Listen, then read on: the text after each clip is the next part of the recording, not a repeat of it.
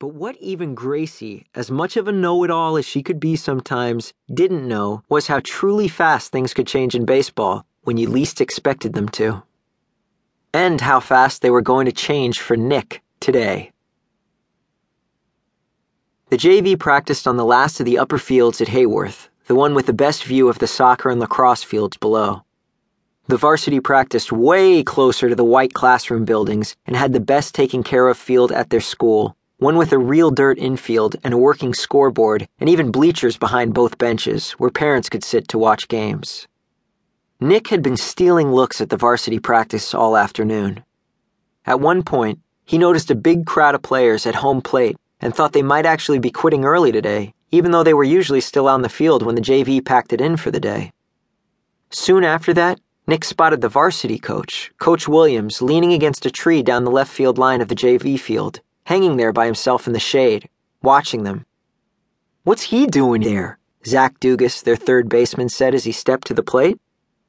The JV version of the Hayworth Tigers was scrimmaging by now, using just 2 outfielders. There were still only 15 players on the team total until they found out about varsity cuts, and their coach, Mr. Lehman, was doing the pitching for both teams. "Don't know," Nick said.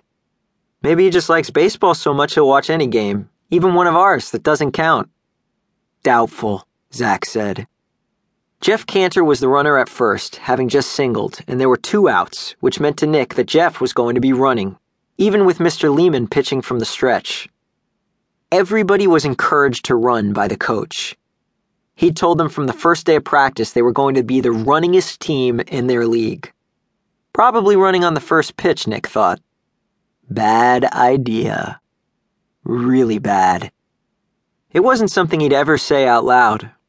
When you'd spent your whole life trying to fit in, trying to please people, trying so hard to be one of the guys, the last thing you wanted to do was sound cocky, or sound like you were big-timing anybody.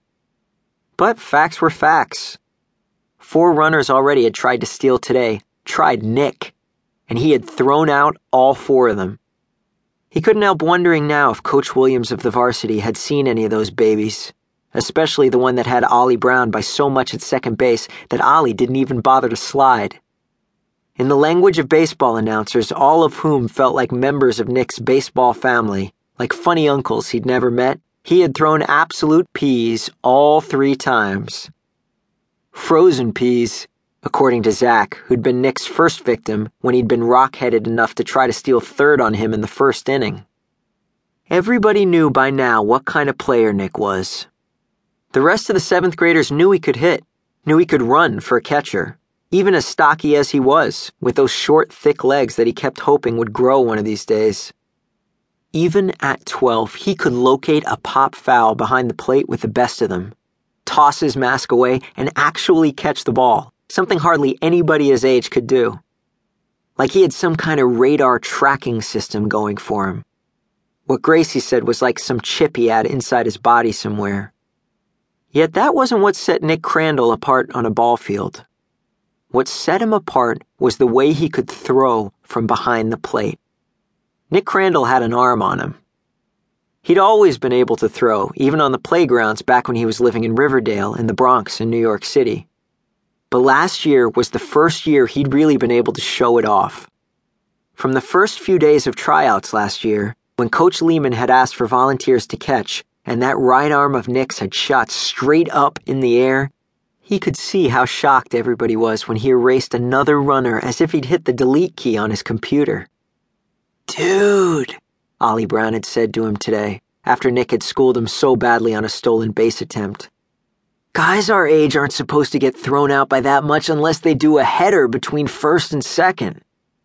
Throwing out guys stealing was Nick's very best thing. He didn't get all the runners who tried him. Even Johnny Bench, the old Cincinnati Red from the Big Red Machine, who Nick had read up on and who was supposed to be the best defensive catcher of all time, didn't come close to doing that. Sometimes Nick would bounce one. Sometimes he'd throw wild left or wild right.